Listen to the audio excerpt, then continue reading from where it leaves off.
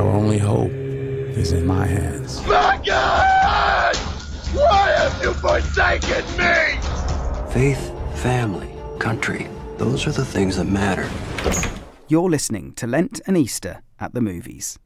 Hugely experienced film reviewer Father Peter Malone relates his choice of movie to the day's Gospel reading. We do this for all the key dates in the seasons of Lent and Easter. Well into Easter, the 6th Sunday of Easter no less, Peter, and a film that really moved me actually, Shooting Dogs, 2005. John Hurt playing a marvellous screen priest, Father Christopher. The 1994 Rwandan Genocide, after obviously the tensions rising between the Hutus and the Tutsis, based around a school in Kigali. I think I know why you've picked it, Peter, but tell us why you've picked this one.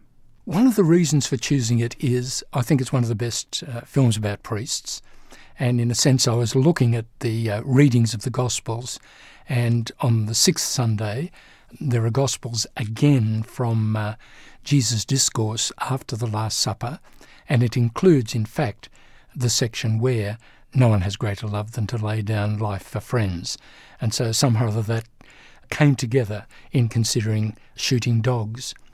I'd have to say you could do a weekend seminar very effectively on the 4 or so films that have been made about the Rwanda genocide. Sometime in April is one of them. Hotel Rwanda, for instance, is another, and certainly Shooting Dogs. The Americans were a bit fastidious. They decided not to call the film Shooting Dogs in the US, but Beyond the Gates. You had to know that they sent the dogs beyond the gates. So I suppose a bit of caution, this is a very graphic film in many ways, and it's the first couple of days, really, of the genocide. And so you have the Hutus with their machetes and the Tutsis as victims. So the film doesn't shirk that, the reality of laying down life for friends, because this is a kind of death situation which Jesus himself shared. The other thing about the Gospels, I should say, is they are anticipating the coming of the Spirit. So the Gospels are saying, yes, laying down of life for friends, as Jesus did, but he promised there would be something better, resurrection hope, with the coming of the Spirit.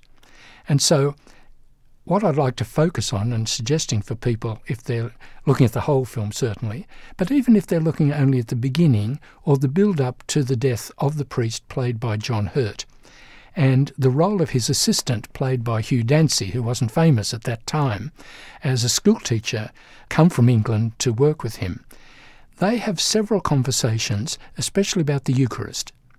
And so there's a sense of the priest communicating as a good shepherd, also an Easter theme, of interpreting the Gospels, of his decision to stay, to be with the people, to lay down his life with his friends, and then the final celebration of the Eucharist, echoes of the Last Supper, and his final homily and his words. And so it seems to me a wonderful film.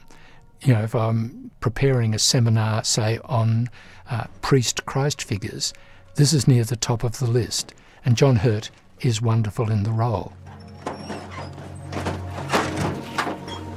The burden that we have set down at the door of the church for this Eucharist, we know we must now bear again.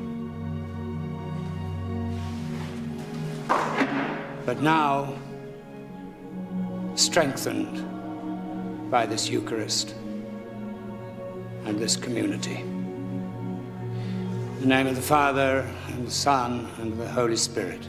Amen.